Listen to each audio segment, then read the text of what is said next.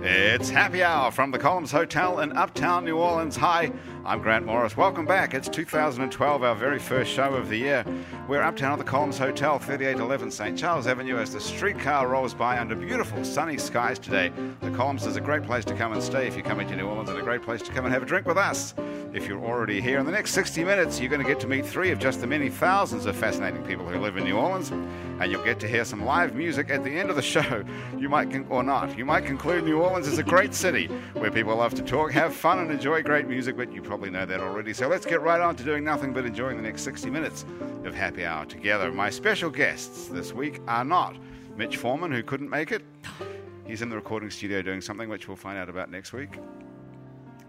In the meantime, we do have Brett Dykes, also known on Twitter and around the web as the Cajun Boy. That is correct. The editor of, do I pronounce it Uproxx? Uproxx. Uproxx. Uproxx.com. Of all the time I've seen that written down, I've never heard anyone say that word. How often do you hear that word, Uproxx?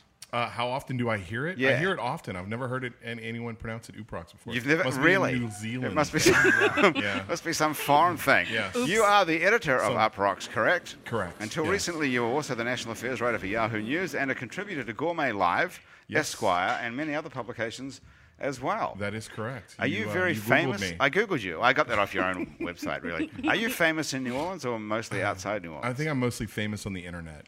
A lot of people know me by. I had a personal blog at one point that I did anonymously that I wrote as the Cajun Boy, and so I developed sort of an internet brand, Right. I guess, for lack of a better term. So a lot of people know me in Louisiana, know me as the Cajun Boy. I know you as the Cajun Boy. Well, there you go. I knew you as the Cajun Boy before I No knew way. who you were. Really? Yes, I was following you on Twitter. I'm astonished by literally how far and wide, like starting a personal blog in my apartment in New York City a few years ago, how far and wide it reached. The same thing happened to at K Beninato, who's our other guest, at K Beninato. That's a great segue right there. It is. It's true. At K Beninato Where is you our at? other guest, whose real name is Karen Dalton Beninato, who writes for the Huffington Post, for NewOrleans.com, Hello Metro, and is co-founder of the New Orleans Musicians Relief Fund. Welcome, at K Beninato. Glad to be at here. Same thing as I followed you on Twitter before I found out that you were really a human You being. did, and we called met Karen Beninato. I met you IRL at in an real life. eyeglasses It's sale true. in New That's- Orleans. Sideline. And which brings us to our other guest of the day, who happens to already know at I'm K just a Beninato, husband, that's all. Is at K Beninato's husband. What's your Twitter handle, Jeff? Jeff at nomrf.org. No, that's an email That's address. your You do email. not No, want that's to be. my email. You don't No, want I to be don't- giving I that. don't tweet. Let's see if we can obliterate I don't that tweet. somehow. You don't have a Twitter account. I'm not I am So you so just signing you up for something. yeah. Really, Here comes you've got porn. But I yourself- do call it at Karen Dalton You Beninato. d- Yeah, you I do call it I that? do call it that, yeah. I To read the it. I house. read the funny ones to him. I've got some of yours So that it- I printed out here. I bet Oh, no one's. oh, God. We'll get onto that in a minute. Let's just introduce Jeff so we can do this in a sort of semi-professional manner. Jeff was in the 80s pop band, the DBs. It was a huge band. Stands for decibels. For decibels. How many decibels did you play out at that time? Are you deaf now? 11 sometimes, but no. He blew up a lot of amps. That was his Yeah, thing. I was famous for blowing amps. You were the up, bass yeah. player in the DBs. Yes. That was a very, very seminal band back in the day. Actually, very good band. I'm actually in the CBGB's book, which was pretty amazing. That is? Yeah, in Wow. their bathroom, a with picture loads of of me in there. guy liner. It's Yes, awesome. I have lots of guy liner. My first apartment in New York City was a few blocks away from CBGB's, and I saw it In the being Bowery. turned into what it is now, which it's a design. I can't remember his name. It's a clothing fashion, place It's a now, clothing right? store Yeah, now. it's right here. That's a shame. Yeah. Did you go there before? Break, Yeah, before it went under? I did. You know, when I moved to the city, that was one of the things I wanted to really take in as much of that old grit as I could, and it was a really interesting time because that was when the gentrification of the Lower East Side, East Village, was really taking place, and really watched it unfold over the course of 4 or 5 years, it becoming to a big shopping mall. Basically, You moved there from here, from New Orleans. Yeah, well, I'm not from New Orleans. I'm from a little small town south of Houma, Which is originally. called what? Chauvin. Chauvin. The only reason anyone from New Orleans has been to Chauvin is if they've gone down there to fish, or if they work in the oil field industry. It's a little fishing community down in the bayou. What did you do there before you left? Well, I grew up there. Went to school in Lafayette. Lived in Louisiana all my life. And worked in pharmaceutical and medical sales, actually, but knew that I kind of had an inkling that I had a talent for writing, and so it was just one of those things. Well, if I don't do something to pursue this. I'm going to be an old man sitting in my rocking chair one day wondering what if, and I moved up there. Did you get to take a lot of pharmaceuticals? I took more. I mean, I'm in the interest of being honest. I tried a few things. As I think we all did. How does that work, though? So when you're a pharmaceutical sales guy, the company gives you a bunch of stuff. Well, yeah, you usually doctors. have your own product to give to doctors, but generally, in just about every doctor's office, you would have access. Now, they're supposed to. Oh, okay. There were, at least at the time, the FDA has cracked down, on this a lot. But usually, in every doctor's office, there's like a closet where they keep samples of just every drug, and there's supposed to be a nurse who handles going in there, putting your samples in, but a lot of times they would be like, no, just most of the time, as a matter of fact, just go in and so. So you're supposed to put your stuff on the shelves, but there's nothing to stop you taking other people's stuff. Exactly. Salesman's little helper. The funny thing is pharmaceutical sales, we all get to know each other. We run into each other running, in the clinics and hospitals and so forth like that. And so you get to know what representatives carry different drugs. And so, hey, my wife needs birth control pills. Can you give me a year worth of you guys will help each other out. Exactly. And what did you sell? I worked for a small company out of Georgia. I had it's been so long, and I've blocked this chapter out of my life. How long? Sorry to open up a horrible memory. Welcome back. I had an arthritis medication, a children's cough and cold medication. There was a prescription prenatal vitamin that I had. So I called on a wide array of. You went from physicians. Prenatal to arthritis. Yes, that's the whole span of life. Yes, really, right? Yeah, absolutely. It was interesting. It was an interesting time, and it was also at a time before the FDA really began to heavily regulate. What did the FDA do before they regulated? Well, at the time when I was working, basically anything went, and we were able to take. I mean, can't be that old. There was a lot of. I'll tell you this. I learned a lot about physicians in the time doing this job. There are some that are willing to be, just like in any walk of life, are willing to be bought and will prescribe medications based solely on the things that certain reps were doing for them, taking them on vacations, buying gifts for their wives. What about Elvis's script writer? Oh, that guy. Yeah.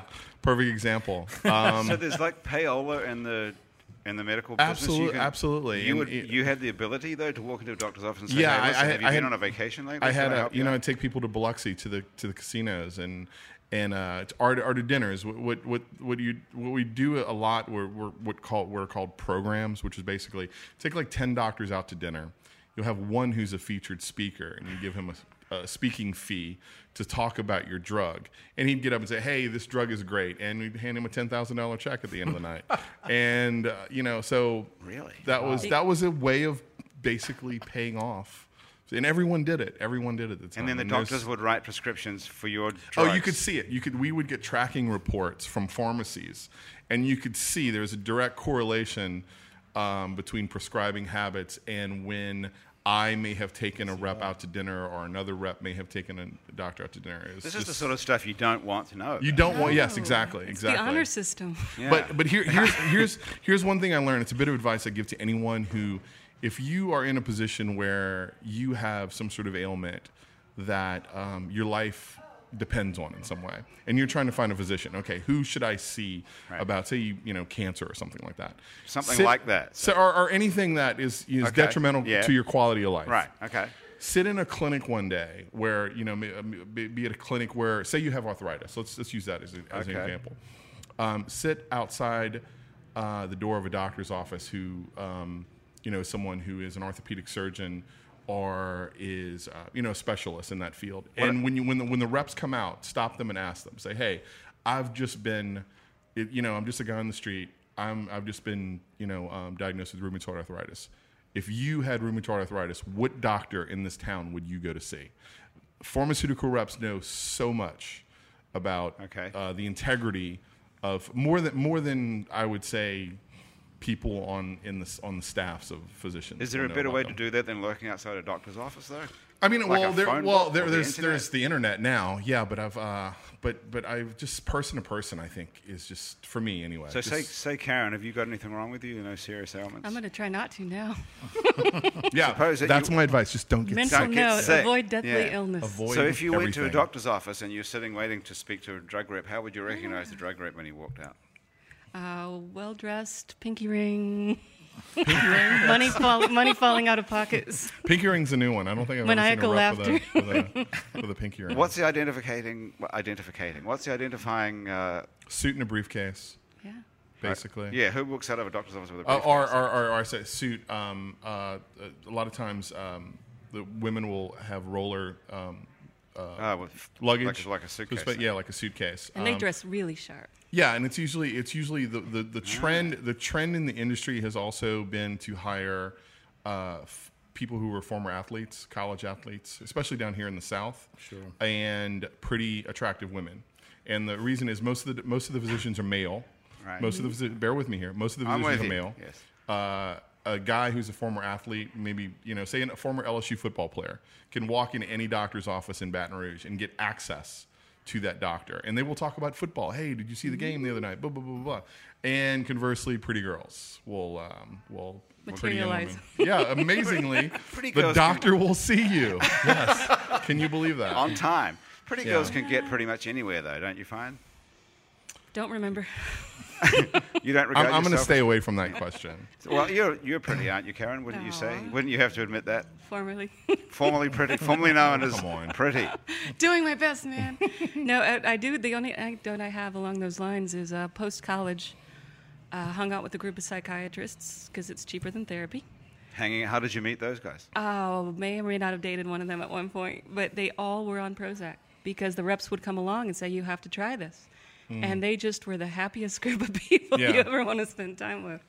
So Well, it when, works. when I was working in the industry too, is when Viagra was launched. That was a really interesting time because everyone wanted to know the Pfizer rep at that point. As Pfizer was the company that had That that makes drug. it. Yeah. And everyone was clamoring to try it. Was lots of men wearing coats, like overcoats. Well, so do you try that? I assume, then, right? Well, yeah, of course. How many do you? How many? If it works for Bob Dole, I mean, you got to remember this was late '90s, and this was the first erectile dysfunction drug to hit Yeah. the market, and then people began using it recreationally, and you'd hear rumors, and so there was a lot of curiosity about What it. was the recreational? Can you chop it up and snort it? I've heard of people doing that. wow. Really? Okay, I was just joking about that. I No, thought that was because going to get a laugh. but Well, because not with any funny. drug, if you chop it up and snort it, it gets Quick. in your system faster. that's yes. all it does. It does Yeah. the same thing. It just Basically, more yeah. quickly. It doesn't go to your brain or something.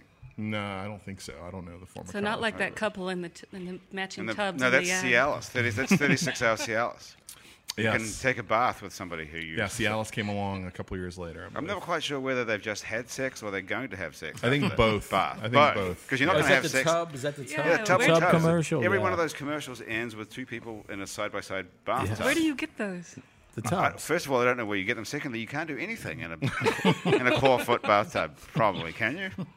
Especially side-by-side ones. You're not in two. Well, I tolerate those commercials. You remember the Viagra commercials where it was a bunch of guys in a barn singing songs Yes, together? yeah, that's that, scary. that I never understood that. You never seen that one, Karen? It was You literally see like that, Jeff? 12 guys in a yeah. barn Yeah, with playing with music, guitars. just jamming out. Yeah, they look like meant to look like Jeff Bridges and Yeah, Willie yeah, Nelson, exactly. and there's the good-looking young guy, the sort of whatever, and they're all singing, yeah. And they're singing a Viagra song too. Yes. like A Let's Get song It Up about, or something. Yeah, can I curse here? I don't Yes, know. you can. All right, a song about not being able to get their dicks hard. Yeah. There was it's always amazing. sheep around too.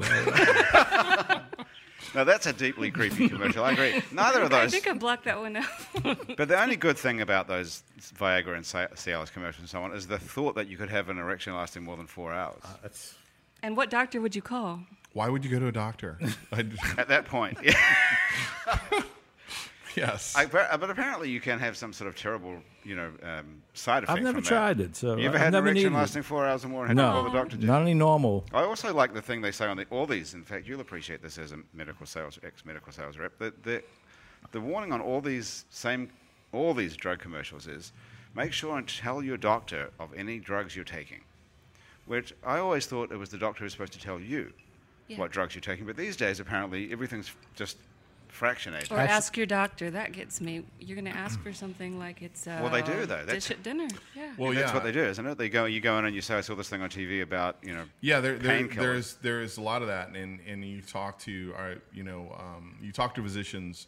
Well, back then when I was in that profession, and I'm sure it's even more so now, who were really, really annoyed because you had so many patients were coming in demanding, oh no, you want to prescribe me this? I don't want that. I saw a commercial, for this Right. antibiotic instead. I want the one with the tubs. Yeah. And especially what's wrong with that?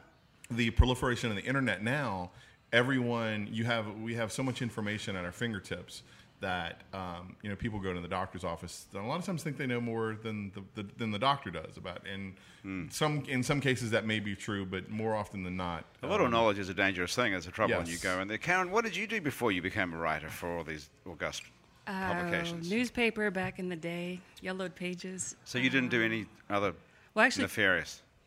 10 years, Chicago newspaper. Then pharmaceutical sales no, nefarious. wait for it. I can match yours. Okay. Moved south, post newspapers. They still exist. I just wasn't at one. And I was at a subprime mortgage banking Oh, wow. industry Ah, job. That's okay. Checkmate, my Yes, I was friend. going to say. We might She could bring down some serious people. be, so, really? I see that you're poking Jeff there. How long have you been married, you two?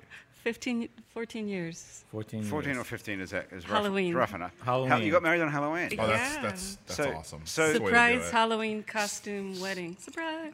Who got surprised? He was really surprised.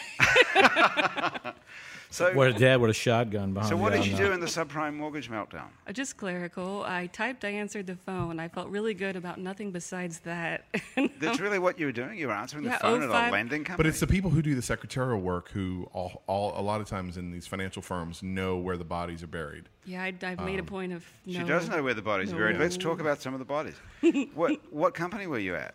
Anyway, Oh, you're allowed to say the name of the company. I'll go through all of them until we start. Countrywide. Does it exist still? no. Actually, it was kind of the good guys because they would say, no, really, I would advise you that's not great. Well, that's what they all what used you to seem say. to want to be doing. So Right. it was in an advisory tisk capacity. And But you were involved in and it. good Lord.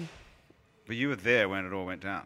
So did you? No, I was in Illinois, evacuated for a good 4 years. Good 4 years, yeah. And at that point, How kind of good like was it? it was peaceful.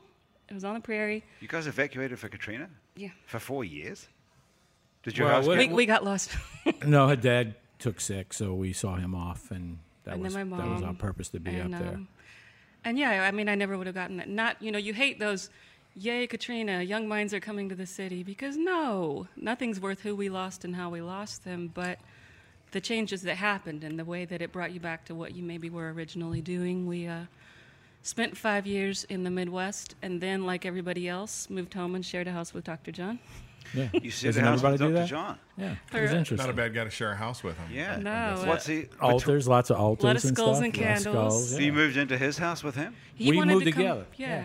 It was a, it was one of those things that kind of, With the chore sheet on the wall, things like that. How no, wasn't like that. How did you guys meet him? His girlfriend at the time, he wanted to come back, and they knew we came back and forth all the time with New Orleans Musicians Relief We Fund. were coming in and doing and shows, so, and so that a lot kind of thing. trading off, but the So you time met him we through the spent New was Orleans pretty amazing. Musicians Relief Well, Fund, which we're going to get onto. I've been knowing him a long time because I was on Bourbon Street when I was like 15 playing with Fats Domino's son. So he would come in every once in a while. So I kind of been knowing him that You long. played with Fats Domino's son, Yeah, did you his say? sons. Wow. Sons. The two both played keyboards. What- One played organ B3 and the other played piano. And Yeah. what club were you at? I was at that time it was Ivanhoe. The Ivanhoe. Toulouse and That's a Bourbon. very famous. I mean, That's a Aaron blast from the Neville. past, The yeah. Neville brothers played there as well. I remember hearing a little. It was. stories. I was down there when like most of the Super Bowls were being played. So because at one time New Orleans was getting a Super Bowl almost every year. It was like, but it was interesting. I got to meet a lot of famous people, especially sports people like, So you were a like bass player? Mickey Mantle and Johnny Bench. Everybody would roll in to the club because it was And the his latest. band was the horn section on Lady Marmalade. Lady Marmalade. It was. But then they picked the meters for rhythm. Those. Well, it was the flash in rhythm the section. pans. It was C Saint. So What are you going to do? Yeah. But so you were a bass player on Bourbon Street in the what years? 70s? This would have been the 70s, yeah. So that was the heyday. Well, one of the heydays of New Orleans. It was a great club, With you the- know. It was a great club. It was one. It's nothing like it used to be on Bourbon now. I think It's- those headphones are upside down, Karen. That might be the problem. That's why they keep falling off. She's saying everything This backwards. is why I don't go right on now. television. Maybe, Mitch, can you help Karen out with these headphones here? But Dr. John was a really cool guy to live with. I mean, it Fine. was a lot of that's it. people thought that, you know, What time does he get up in the morning? Earlier than me. earlier than us at times. Yeah, he was a pretty straight up guy. You know, he was going through some health problems at that moment. You know, being treated for different things that he had, and he was in, you know, kind of a roller coaster mode. And all of a sudden, it just started coming out of it, and everything he was doing was working for him. And now he's just in amazing shape. Oh, he's doing phenomenal. He looks better now than he's He- ever looked, he's- actually. I yes. guess you guys are responsible for that. Oh yeah, we did it all. my cooking. Yeah. What's it like when you have a conversation with Dr. John? I've had a number of conversations where I can't understand what he's talking about. He's actually he's very sharp. He's been clean and Yeah. sober 20 years, Right. and you can't win with anecdotes. Like we're talking about playing some reggae thing from the Muppets from years ago, as you would do. Playing some reggae thing from the Muppets from Yes, years ago. That's as not one a sentence I've heard as before. one does, and he started talking about, oh yeah, I wrote the liner notes for the guy who first came to the America, States, and yeah. we were going to do this. He's the big prophet of reggae, and it went pretty. And the more he said, I was like, so Bob Marley, you wrote Bob Marley's liner notes. Yeah, nice guy. Well, first, there's two interesting Amazing. things about that story. First of all, he wrote Bob Marley's liner notes. Secondly, he couldn't remember Bob Marley's name. I don't think he thought he needed to. He's, you know, he's got this thing that no one really is famous around him. I mean, you don't think he is No. either. He's just one of those guys that thinks everybody's here. You know, Right. one Everybody's time. one of the guys. Yeah, You're all on an and he even really does plane. have that theory. That's a about great it. quality. It in is a human great being. quality. It really I will. is. It's I will super say this good. about him too. In my capacity as national affairs reporter for Yahoo News, I was down here covering the oil spill quite a bit, and he was one of the more quotable people you could ever. Oh, extremely he was outspoken. very outspoken on all that, and there was a rally in Jackson Square when We were did there. last We were June. And The magma thing. yeah, and, Magma. and afterwards, it was really funny. It was crawling with reporters, television, BBC, print, did you otherwise. They were everywhere. And once he gave his little speech, and once he came off the stage, they were like flies to shit. Like everyone Yeah. literally was flocking to him because he knew there was gonna. He would talk for a good 5 minutes or so, but there would be one line that would be the Yeah. money line All right. that you could lead a story with, and he's great. He's And he's it's a great nice. guy. He's not doing it short term. I just got a call April 20th. He's doing a gathering of the Native American tribes down by the Gulf to Like pray. the homeless Indians and Yes. Yeah, but they're that. coming from all over the country. Oh, wow. And it's if you've ever heard the phrase "too many chiefs," that's why it's been a little hard to organize. But happening on the 20th. So he's part of that. What's He that is. called? That's to Save the Gulf? It's Soulfire, Soulfire. and it's a gathering from tribes around the earth to pray for the health of the waters It's a good thing. and recovery, which is really neat. We'll He take doesn't all the forget help we can get. Exactly. He doesn't forget a thing. There's a computer up there somewhere. He does have a computer. It's amazing what he can remember. And he's pretty old. He's been playing He's in his early for years. 70s. 70s. Mm-hmm. So you guys, you lived in a house together with each other for a while, and then you got your own place. You fixed up your We house. were coming back and forth from Illinois at that time. We were running New Orleans Musician Relief Fund, and so we would come in and do shows. He did a show for us. REM helped us out. Wilco helped us out. This is for the musicians, Right, and relief, which we should talk about in a minute. yeah, But it was a good thing. We felt good about it, and so we kept coming back and forth and renting different places. And then this opportunity came about to share a house with him, and that's Well, tell how us. it happened. Why don't we get onto that right now? I was going to say we'll talk about your music in a minute, actually, Jeff. But tell us a little bit about the New Orleans Musicians Relief Fund. How did it start? And I mean, it started after Katrina, I guess. Yeah, it was Jeff's idea, and I tried to talk him out of it, and there was no doing that. And it seems hard. I we don't have could a home recreate- right now. We could recreate that conversation. Right Real Let's quick, do. No, I don't want to. she was leaving a job on a Friday night, had a party for her, with all her co-workers, and then we were leaving for Chicago that Saturday morning because we already rented some vacation. We wanted to do it. So this is before Katrina. it's coming. Let's put it that way. How long before Katrina? It was Day Saturday. before, I had a new job that starting in a weekend. week. Yeah. Yeah, my that- Lord. so she was going to start another I had a gig. going away party. So she had a going away party. So, Right. so we're What job was this? This wasn't the subprime mortgage. yes, it was clerical. it was clerical. Okay. Well, you're not allowed to talk about the subprime mortgage thing, apparently. Brett, you could use some of your journalistic skills to get something out could of use some- Karen. Can you work on that? booze. Give me some You know what? pharmaceuticals. This is the most potent journalistic skill This is one it. can have. What are you drinking, Alcohol. Karen? Just red wine. Amen. We A need, Beta we Amber need for another me. round here. What's happened to Alex, our waitress, our bartender? She's.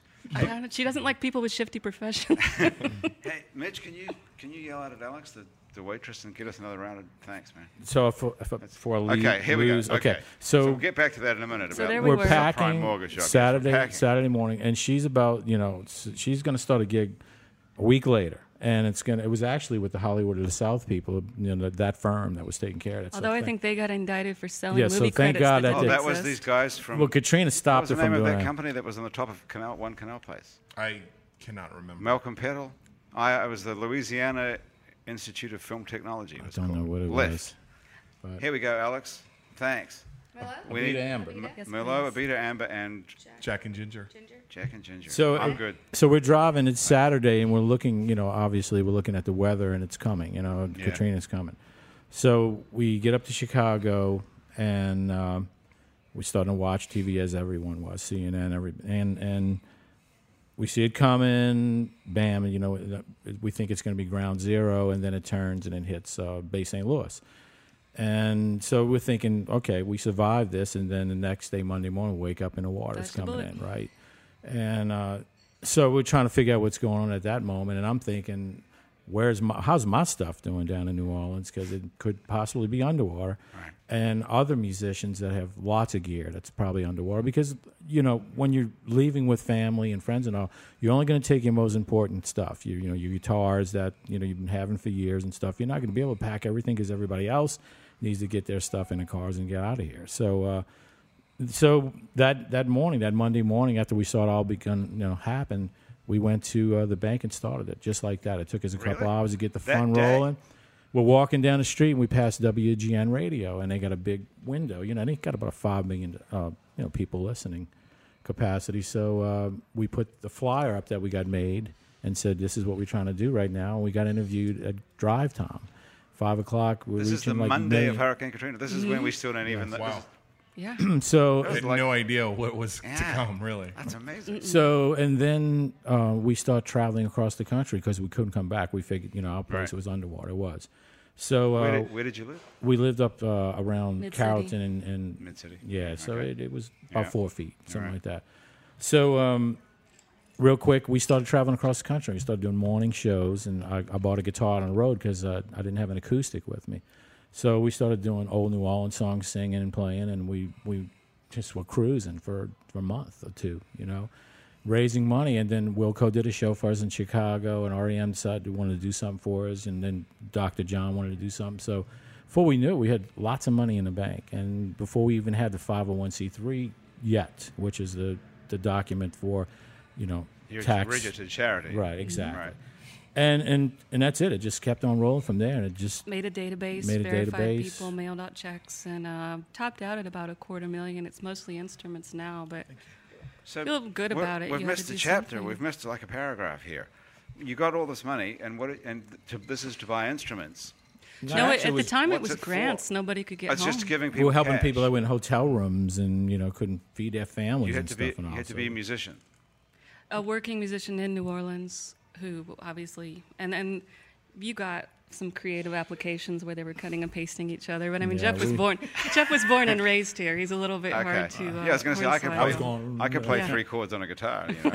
C, F, and G. Sorta Would that like get that. me in? No, there were things like, could you get me a grant to move to New Orleans and play music? Because I think I could help them, and I've always wanted to go. That happened and, a lot. And oh wait, and I have a song about Katrina. Yeah, I got a song by Katrina, man. Come on. So people came to you and said, I'm a musician. I mean, you must have known tons of these people, of course, did because you've know been most playing of here them, yeah. forever. Are you from here originally? Yes. Ninth Ward, Upper What high school did you go to? McDonough on Esplanade, right across from the Musicians Union. you may be from New Zealand, but you've learned the vital questions. What high school? World. Yeah, that's what everybody that's what everybody asks here. It's an identifying. You know. Okay. I know. Yeah, I know. It's like what accent do you have in England, or Yeah. or what color of your skin is, or or something. Now it's what high school did you go to here? It's the identifying mark of everything. Yeah. So McDonough is a public school. What does that mean? Not Catholic, not private. No, it's just a famous. No, I mean, what does it say? What does it say about you? About me? If I'm listening to this show, people listen to this show from outside New Orleans, and they're like, "What the hell are they talking about?" I played upright bass in a school. What does McDonough say about someone when you know that they went to McDonough, which is, by the way, spelt McDonough? Yeah, McDonough, but right? pronounced McDonough. Right. No, it was just a normal high school. I mean, I'm old enough to remember when Martin Luther King was assassinated. And the school at that moment was probably more black than white, and it was amazing.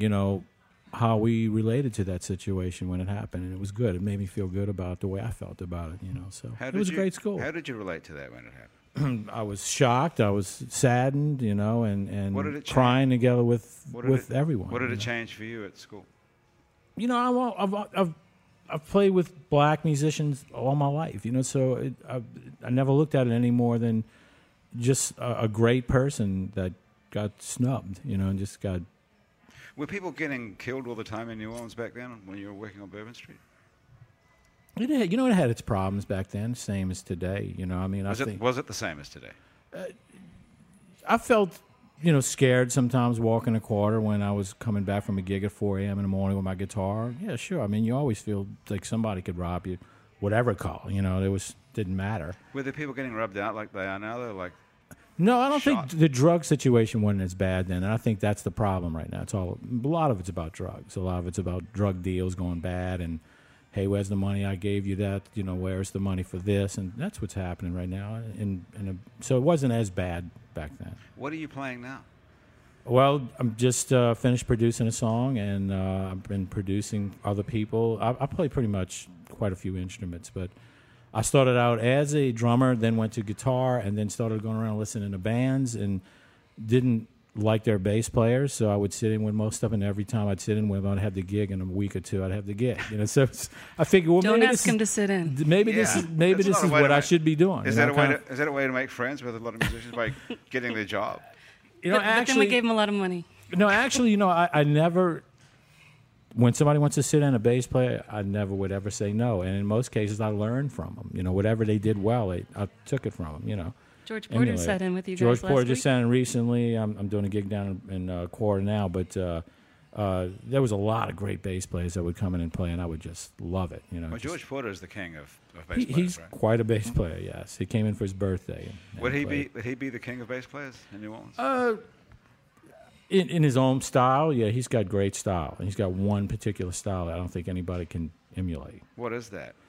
It's just kind of a real stiff, funky, just laid down. I mean, the Meters were, probably the best rhythm section, ever to come out of the United States. You know what I mean? And or the world. Or the world, really. He's a really cool guy too, really nice guy. He's a good player. Whenever he comes by, I want him to play. I beg him, please get up and play, man. And take this gig. Does Dr. John play the piano around the house when you live? He played guitar. We didn't have a piano. We bought a roll-out piano. Dr. John doesn't have a piano. Wow. Well, that's the he does breaking now. news of this podcast. He does now. He does Dr. now. John has no piano. No, his pianos were up in New York, and this was always a short-term thing. So one time we bought one of those roll-out pianos. One of those roll-out ones? What's a rollout? Interesting. What's a rollout? And he played. They sell them right next to the Snuggies at the Rite Aid. Yeah. Really? Like a toy? The thought of Dr. John playing one of those things. I have videos of it. He couldn't get the right notes, so he switched it to Calliope, and it was great. Oh my God, it was amazing. It was really cool. Yeah. That's crazy. Well, he started off as a guitar player. Right. Back in the day, I guess. A bass player, really, too. He did? Finger shot off defending a band member. Yeah. He's got one finger shot off? As one will do. Tip. And that's kind of what hand?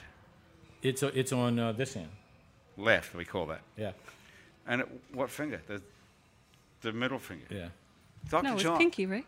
No, I think it was this one. But the reason why he couldn't, his guitar playing was getting, because it was shorter. He was having problems playing the chords.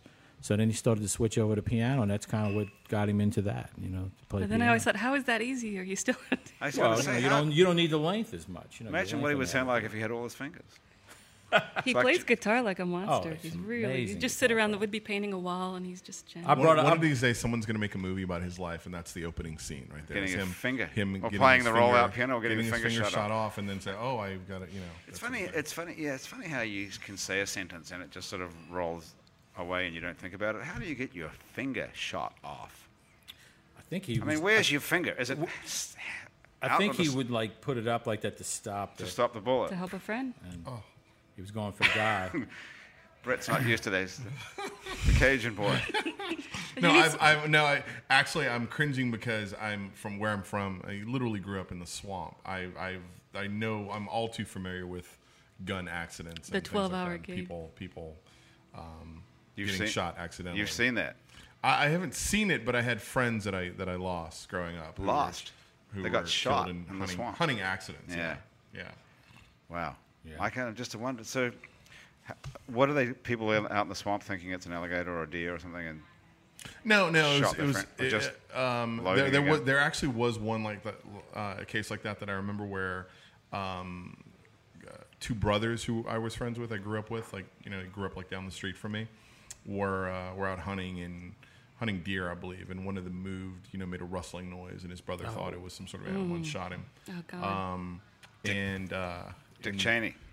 Yeah, I mean it happens, so It yeah, does. such is life in rural Louisiana. Do you go back there? Do you still have family there in Chauvin? My mom and dad, after Hurricane Rita came through, Yeah. it wasn't Katrina that really got that area Right. as hard. It was Rita. Katrina pushed a lot of water and so forth inland. And Rita came through. They took on some water. And if I remember correctly, the insurance company at the time said, we're going to continue to insure you. You're going to have to jack the house up like 12 feet off the ground or something like that. Wow. And so then they bought a piece of land in Homa, which is, 20 miles away, but more inland. Yeah. And live there now. So I don't have family in the swamp anymore. So do you have any? There's no family. Your parents are gone, but do you have? Well, they're in Homa, which is still close enough. South Louisiana. Did you have but brothers and sisters down there? Yes, yeah, but they Where they live in all go? Homa as well. Everyone's moved to home. They're in Terrebonne Parish, just still, but like where like the little town of Chauvin, if you've ever been down there before, there's one highway, and it goes along a bayou that literally is going to the Gulf of Mexico, feeds into the Gulf of Mexico, and on the other side of it, it's swamp, and people lived right in the middle of it. So, like a lot of time, like after school, once I was 7, 8 years old, I guess, I had a shotgun. And would go off into the woods with my brothers or my friends. And a lot of times what we ate for dinner at night was whatever we caught and killed and, Mom threw in a pot and put on the table. When did you first discover you're intelligent? That's a loaded question. Yeah. No, I'm serious because the stuff if you read the stuff that you've written that you write every day and the stuff you put on Twitter, you would never think that's where you came That's from. actually a No, pretty good question. I've been told that a lot. I can only attribute it to my mother. My mother taking me to the library and reading to me a lot when I was a kid. She read to you in the library, which is unusual too. Well, Supposed to be quiet in the I library. think she did. I don't remember. She took me to the library a lot and read to me a lot. Okay. Did your mother ruin the library experience for others? This is a tough interview, man. Yeah. I realized. tough I realized. I think from a young age that I wanted to do bigger things, and as you can probably tell, I don't really have a Cajun accent, and I actually worked really hard to lose it. I would tape radio shows and back when you actually tape things That's with a interesting. recorder, and I would sit in my bedroom and practice. Enunciating words and phrases like the people on the radio would. I wanted to have a geographically ambiguous accent. I really didn't want to sound like I was from Chauvin. I thought it sounded, as much as I hate to say this now, because there is something really endearing about it, I didn't want to sound like I was from Chauvin, Louisiana. You want to sound like a hick. No, it wouldn't be a hick. It's not a hick. No. So what is it that you didn't want to sound like? It sounds like Bobby Hebert. You've listened to Bobby Hebert? Yeah, I knew you were going to go there. I That's, had that's a feeling. basically... That's But the best he's so much accent better ever. now. He's so much better now. I think. Bobby Hebert sounds the exact same way now as he did 20 years I don't ago. know. I don't know about Is that. Bob- from Chauvin? Bobby is from La Rose, if I remember correct. But he went He went to the high school. He went to South Lafourche. I went to South Terrebonne. Okay. Basically, they're Serious basically Cajun. carbon copy. Yeah, and they were like our biggest rival, but very, very Cajun. You So talk you- like this, It's like, man, I'm going down to the grocery store. Give me some boudin. I'll be back in a little bit. That's it. Y'all need something? Y'all need some beer or anything like that? Did you? That's perfect. But that's such a great accent, though. Now, I know. Well, now I look back and I was like, oh man, You should I go can back to that. I can whip it out on a moment's notice, and Can you get when I it? get a Can few you, drinks if you in have me. another couple of these Jack Oh, Daniels I and ginger? on cue. Excellent. But it's not my default. Right. Do you have way to I think speak. about it once you start doing it? Or Yeah. can you, Well, if I'm around other people who are Cajun and who speak like that, I can blend in flawlessly. But otherwise, no. It's Sort it's of went something through I that with have the to think Ninth about. Ward accent, pretty much. I was very heavy at one point. your accent was more of a Ninth Ward accent. Much. Can you still do that? I don't know. Just stuff like orange drink and Monez, and I'm going to the Monez. Turlet. Mine is. I'm going to the Turlet. I need that kind of stuff. We need you guys both to do the rest of the show, I think. I know, and your Just in our, original accent. in our accent. original accents, yeah. There's one word that it still creeps up on me every now and then that friends here give me a lot of trouble about, and it's the word ask, which I will pronounce as ax, A-X. Right. Say, I need to ask you a question. That's a And pretty New Orleans thing, actually. I guess it kind of is too, but A little it's both. also a down the bayou thing as well. It really is. You know what I needed you for? NewOrleans.com's been sending me on tours, and wrote that, and that's done. But Swamp Tour with a guy in a Swamp People T-shirt. Oh. Explaining everything to everybody on the boat. Yeah. Well, now the Cajun people, what you really need, and nobody pushed him off. Can I 'cause say nobody something was about local. Swamp People really quick then? No, Please. no, we The TV brought it show? up. Yeah. The TV show. So I moved to New York in 2002, right? And over the course, when I meet people who aren't from here, there's a general, even before the influence, all these TV shows have popped up down here, there was always a fascination with South Louisiana, the culture in New Orleans. And I never really had a thing that I thought I could point to when people ask me, where are you from? And I'd say, I'm from Chauvin, Louisiana. I could say, watch this, and you will get it. My people. Swamp People popped up a couple of years ago. I was like, watch this show. That's pretty much how I it. grew up right there. Although It's the awful perfect. thing they taught is this guy flips over a baby gator. I think that's Troy. Which no, the gator or the No, the guy. I think that's Troy Landry. the I think guy is his on the name. guy on our boat who was emulating Troy Landry flips the gator over to tickle it to explain that yeah. that's how to put them to sleep. Well, one of my earliest memories of my Didn't put him father, to sleep. one of my earliest memories of my dad, was fishing. We're in a boat. I was probably about 5 years old, and an alligator comes up to the side of the boat. It's probably about 4 or 5 feet long, and he just, without saying anything, reaches over and snatches it by the back of the neck and pulls it up into the boat, and then takes a knife and slits its throat. And I was like, "Wow, Dad!" That's And, good. but that was, that's how something he had. That's how done. we roll down there. Yeah, that's how. Can you do that? I probably could, but I choose not to anymore. It's it's. So you I only believe in. I mean, I can skin animals. I can. I always said if the apocalypse came or something really bad happened. I would joke with girls all the time that I would meet. I was like, you need to get with me because I can hunt, Right. Kill and cook your always say food. I will take care of you. Did They'll that, outlive us all. did that work? Occasionally it would. Are you Occasionally it single would. or married or what now? I'm single. So is it still working, that line? I'm not sure. Whether Not that's for, working. not for not- vegans. Not as much here. It would really work Yeah. in New York when I lived in New Really? York. Interestingly Yeah, it enough. was because it was sort of foreign, exotic. But down here, there's a lot more men, so to speak, in the pool here. There's more hunting, that- fishing, shooting yes, guys. hunting, fishing, Yeah, shooting there's not guys. so many guys than up there on the are Upper in, East Side. yeah, there. exactly. You walk into a bar in East Village, and there's no competition in that. What realm. made you come back? It was one of these things where it's funny because after I moved away, people would ask me often, will you ever move back to Louisiana? And I always said, I will move back to die. I had no inclination to move back at all. And, but getting away, you take Louisiana, New Orleans for granted.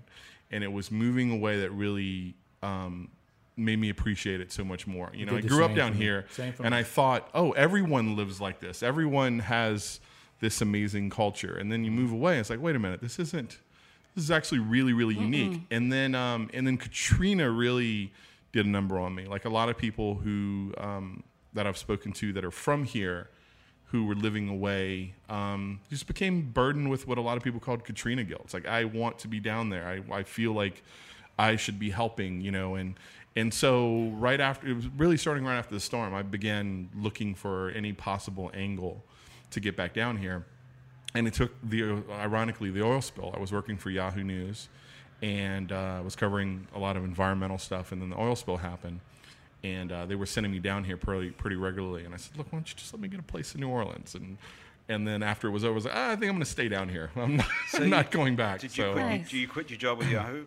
I did. And just I did. moved here and then didn't have anything to do? No. I moved here while still working for Yahoo. Okay. But I was actually at the 1 year anniversary of it was April 20th of last year. I had some other opportunities that I wanted to pursue and resigned. So the other opportunities you're talking about is that you're the editor of Uproxx. Yes, I which launched a can now website. pronounce. Yes, So I you did. launched that yourself? It existed before, but it was basically a shell. I work for a couple of guys who are former hip hop music moguls. They started a label right out of college called Raucous Records that became what New York Magazine called, I believe it was in 1999 or 2000, the Miramax of hip hop music. They discovered a lot of artists who are now internationally famous: Mos Def, Kanye West, Common. I go on, and there were just two Jewish kids who were best friends who grew up in New York City who loved hip hop music but knew they could never be hip hop artists, and started a record label. And then they were eventually bought out by a bigger label, and I believe it was in 2001. And had some money, played around for a few years, and then decided they wanted to get in the web publishing business. And while I was still working at Yahoo, they had approached me. They had already started a family of websites, and they had an idea for another one, which was Uproxx, which was registered, but there was really no original content on it. So you created that because it's a wacky site. It's got all sorts An- of it's- wild it's- Cool stuff one. on It's it. Yeah. it's interesting. It's an interesting. Well, I'm glad to hear that. That was my intent. There was really, at the time, there weren't really that, like, the way I describe the site is things happen in the world, and there's a way the world reacts to them. And on the internet, there's a way that the internet reacts to things. Like, say, a politician says or does something stupid. There's a way that the people on the street react to it. And then on the internet, there's a way that people react to it with Photoshops and animated GIFs, and Twitter reacts certain way. And then, like, I was always sort of fascinated by that, about how there's these two distinct cultures that, while they intermingle, are separate in a lot of ways too. And so it was designed to track web culture is the term that we came up with to describe it. So there's two sort of separate parallel universes. In a lot of ways, yeah. In a lot of ways, I believe there are. Yeah, there's. So That's, I just very interesting. pulled two articles from today. The stuff that you wrote. The first one says, "Man stabbed for his Jay-Z Beyonce relationship ignorance," Yes. which is Yes. it's a story about a couple. That's guys got into a fight Yes. about who Jay-Z's married, who Beyonce's A guy married did not. to. On New Year's Eve, these two guys were having a conversation, and this one guy apparently did not know that Jay-Z and Beyonce was married, and this other guy was so offended by this, he pulled out a knife and stabbed him. And Yes. so you wrote an article about that, and Yeah. and For his own good. Starts off by saying, I mean, I guess you hadn't had too many Jack Daniels when you wrote this. It says, I mean, are you writing this in your house? Or I work from home. Yeah. You do. So this is, what are you wearing? Are you wearing your underwear or pajamas or? I just dressed like this. I wear sweatshirt basically and I have jeans, linen or pants, linen pants, a t-shirt, a Flip-flops. lot of times sweatpants. Right. I have. So you just get up in the morning. I literally have a cup of I coffee. fall asleep with my laptop and my iPad and my iPhone next to me. Yeah. I wake up, I roll over, and I just grab it. I living, usually living the dream, And man. you wrote That's this. great. And you Yes. wrote this. Oftentimes, when I'm alone and in bed, and all the lights are out, and it's quiet, I stare up at the ceiling and think, what would I be willing to stab someone for? That's a great sentence, isn't it? That's a great sentence. I pride myself on reflective. my leads. Analyze. Yeah. In all about the those lead. quiet thinking sessions, I have come to determine that there are 3 things I'd be willing to shank you, dear Uprocks reader, or anyone else for. Taking the name of Drew Brees in vain, a.k.a. yeah. Yeah. Brees. I mean, come on, really? Serving me something labeled gumbo that is red or any other color but brown. And refusing to cuddle with me after sex. Yeah, I'm a cuddler. I'm guilty. I'm a Are cuddler. they all true, or are you just making this? No, I would not actually shank someone for that, but No, but you Not do the like to. spooning either, right? No spooning or I'm just trying to spooning, get. cuddling, I can't. Yeah, It's yeah, kind of yeah. the So same thing. Putting it out there. Good for you. So if you go up to a woman in a bar, and tell that you like to kill animals and cuddle after sex, And Oh, if you'd be surprised how. they both work equally. Yeah. It's the the intermingling of the two that's really makes for an interesting combination, I believe. And do you really do like to cuddle after sex? I do. I like How to cuddle. often do you- Period. I'm a very affectionate Really? guy. Yeah. Okay, well we could do that after we get off here. Love is love, man. And then, so the final sentence of this article, which is all very funny, says, "What would you be willing to stab someone for?" Do people respond? I had a few people on Twitter who responded to me. Yeah. They'd like to. They've got something they'd like to stab. Yeah. And another one said, thanks to you, I have this question lingering in my head today. What would I be willing to stab someone for? So yeah, That's so there's nice. that. Okay. And then the other story that I got from today's Up Rocks page is James Franco is going to write a novel for Amazon, heard about and we have an excerpt from it.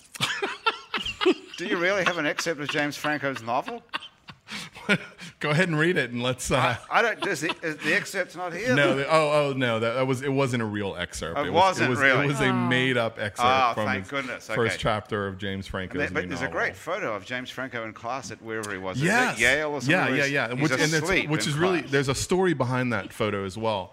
I don't think you mentioned it in my credits. I wrote for a site called Gawker, Gawker.com at one point, which is a pretty popular website. And when I was writing Gawker, I was a night editor there. And one night we had submitted someone emailed it in to us, student at NYU who was taking classes with James Franco. So I was in class today, and James Franco was sitting next to me, just passed out in class. And that's the photo. It's from like 2009. So you're the night editor at Gawker. Yes, I was. Gawker's a website too, similar to Yeah, ours. it's now become one of the bigger sites on the web. It's a powerhouse. What did you have to work overnight at a website for? Why did I? Well, it's interesting. Okay. At the time, prior to working at Gawker, I'd worked in television for 2 years. What did you do? I through my blog, had gotten a development deal with Warner Brothers, and I wrote a couple of pilots for them. Yeah. And I honestly had an absolutely miserable experience. And Pretty much everybody has a miserable experience. Oh, it was either working in television or watching it. Everything I was warned about, everything I was heard, every possible stereotype regarding Hollywood you could possibly encounter, I ran into it, and it was soul draining. And so I was literally, I had, I my contract had ended, and I was looking for something to do, and Gawker, the managing editor there, knew of me like a lot of people did through the web, and knew my deal had been in, and said, "Hey, would you want to come write for us?" And I was like, "Yeah, sure, absolutely." And so I went to work for him, and it was really interesting because I worked overnight, which That was my question. Why do you have to work overnight at a website? Well, here's the thing. I wrote at night a lot. I really like to write at night because there was no distractions. After cuddling? Sometimes, yeah. Okay. Sometimes News before doesn't and sleep. after. Yes. And so I was used to, a lot of times I did when I was working on the TV shows. A lot of times I did my best writing between like midnight and 4 a.m. when my phone wasn't ringing. There was nothing on TV. There's nothing to distract me. That's good for everybody. Yeah. Yeah, I think anyone. I've when talked to you're a lot in of business, any writing, yeah. artist. Yeah. And all the Australians are awake, and that's great for you You can guys. call Australia. Yeah. And so they were looking for someone because there is news that breaks at night. Is there? Like in Australia or India? Well, a lot of here too. I mean, it really is a 24-hour news cycle. Well, take for instance, say someone will go on Bill O'Reilly's show and say something utterly ridiculous, and so I would grab a great. Yeah, imagine that. or Bill O'Reilly himself will sometimes say something utterly Heresy. ridiculous, and it'd grab a clip, write it up, Okay. and blah blah blah blah blah. And so, and then a lot of times at night too is when with all the major newspapers in the country will put their big stories online at midnight or shortly after midnight.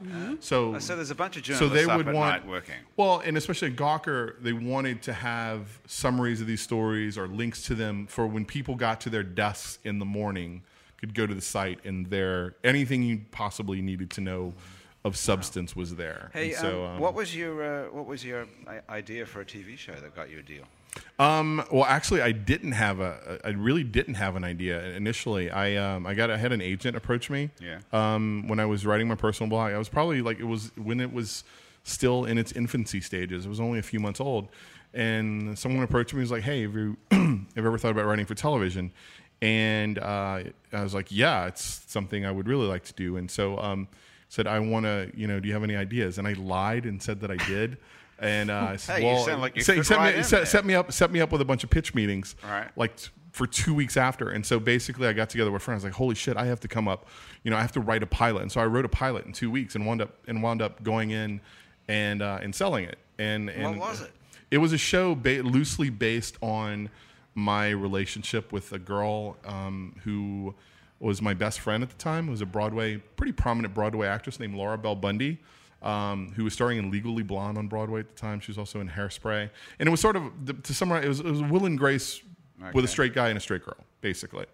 Two people who were kind of The divergent. best friends living in an apartment Yes, together. living in who an apartment in New York City. didn't want to have sex because they would ruin everything. Yes, and there was all the sexual tension between the two throughout the whole great series. idea. All the things. So. How can it go wrong? So there was that, and then my second pilot was a show about a group of kids. You'd appreciate this, who were in a band, who were trying to make it. I wanted it to be. The idea was for it to be the anti-Entourage, which I don't know if you're familiar with that show on HBO, which is basically about a movie star. And I wanted to show the trajectory of an artist starting from living on someone's couch all the way. And that was the whole Nice. idea for the trajectory, was starting That off sounds like a living great off idea. in Williamsburg, and then Did somebody buy that? we filmed a pilot, but it didn't get picked up, unfortunately. So who owns that idea now? Do you own that or do they own it? Myself and two people that I. So could you go do it again? I mean, because that sounds It's like possible. It's possible, and there has been some thought of doing it again, but Hollywood's a weird place. For whatever reason, the fact that it did not get picked up when we shot the pilot, it now has a scarlet letter on Right, it. But it's it can fail. It's failed. Yeah. But they there's took been shit some my thought dad of says. what's ironic, what came out of, there's a show called How to Make It in America that came on HBO like shortly after that. That was very similar to the show that What we a did. coinky-dink. What a coincidence, right? And but except it was about a fashion designer, about two kids who are fashion designers. But it kind of merged all the same scenes. Our pilot looked like the visuals of the show looked almost identical Oh, man. to each other. So imagine that, yeah. Well, you could always sue them. That's the great American way. That is the great American way. Hey, we got to get out of here in a minute, but before we do, I just wanted to pull up your Twitter account, Karen, Really? at KBeninato. This is just stuff you I said. write that very late. This is just stuff you've said today. This might have been yesterday. Pity we can't put down Republican politicians like we do lame horses. Oh, no, that was someone's answer to me. Oh, that wasn't you? Didn't say that? No, I had second thoughts about retweeting. What did Well, yours I was say? going to tweet something really vulgar about Rick Santorum today. I'm glad that I didn't. You didn't you because would've I would have read it out. read it no, on the I air. would. I think I you didn't did work say blue. something I about. kept- Didn't you say something about Santorum? I probably. I'm sure I did. There's a gazillion I think he Santorum did. jokes. I think he did, Cajun boy. I think I But no, have there was that one right in here. particular that I was thinking about that I held back on. I was like, this may offend some people. What was it? Come on, I you're don't really think- going to make me say it? No, you don't have to say it. I thought I had that here, but I don't. I did. Oh, here it is, Rick Santorum. Here you go. I found it. What did I say Who's about that? Rick Santorum? When will a political reporter ask Rick Santorum where he found a time machine to magically transport him here from the 1950s? See, that wasn't so bad. That wasn't so That bad. was kind of nice. So 'cause you of this- didn't work blue. He looks like it with the stupid He looks with the sweater thing. vest Sweater and vest. the What the hell is up with that opposition to thing? birth control. I mean, Right.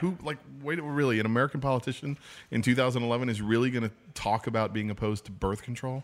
He's Anyway. opposed to birth control? He's opposed Yes. to all forms He thinks of birth control. states should get to decide Yes. Okay. as women flee Texas in droves. Yes. The state should decide, he thinks. Yeah. Yes. Well, that would divide up the And population. maybe also slavery. Who knows? Oh, so we have to go. And out he of here, wants but all here's- federal funding, of course, to be out Here's one from at K Beninato. Some fashionista is probably already developing the new GOP accessory, a three-way tie. Three-way tie. They were in a three-way tie. Three-way tie is a genius idea.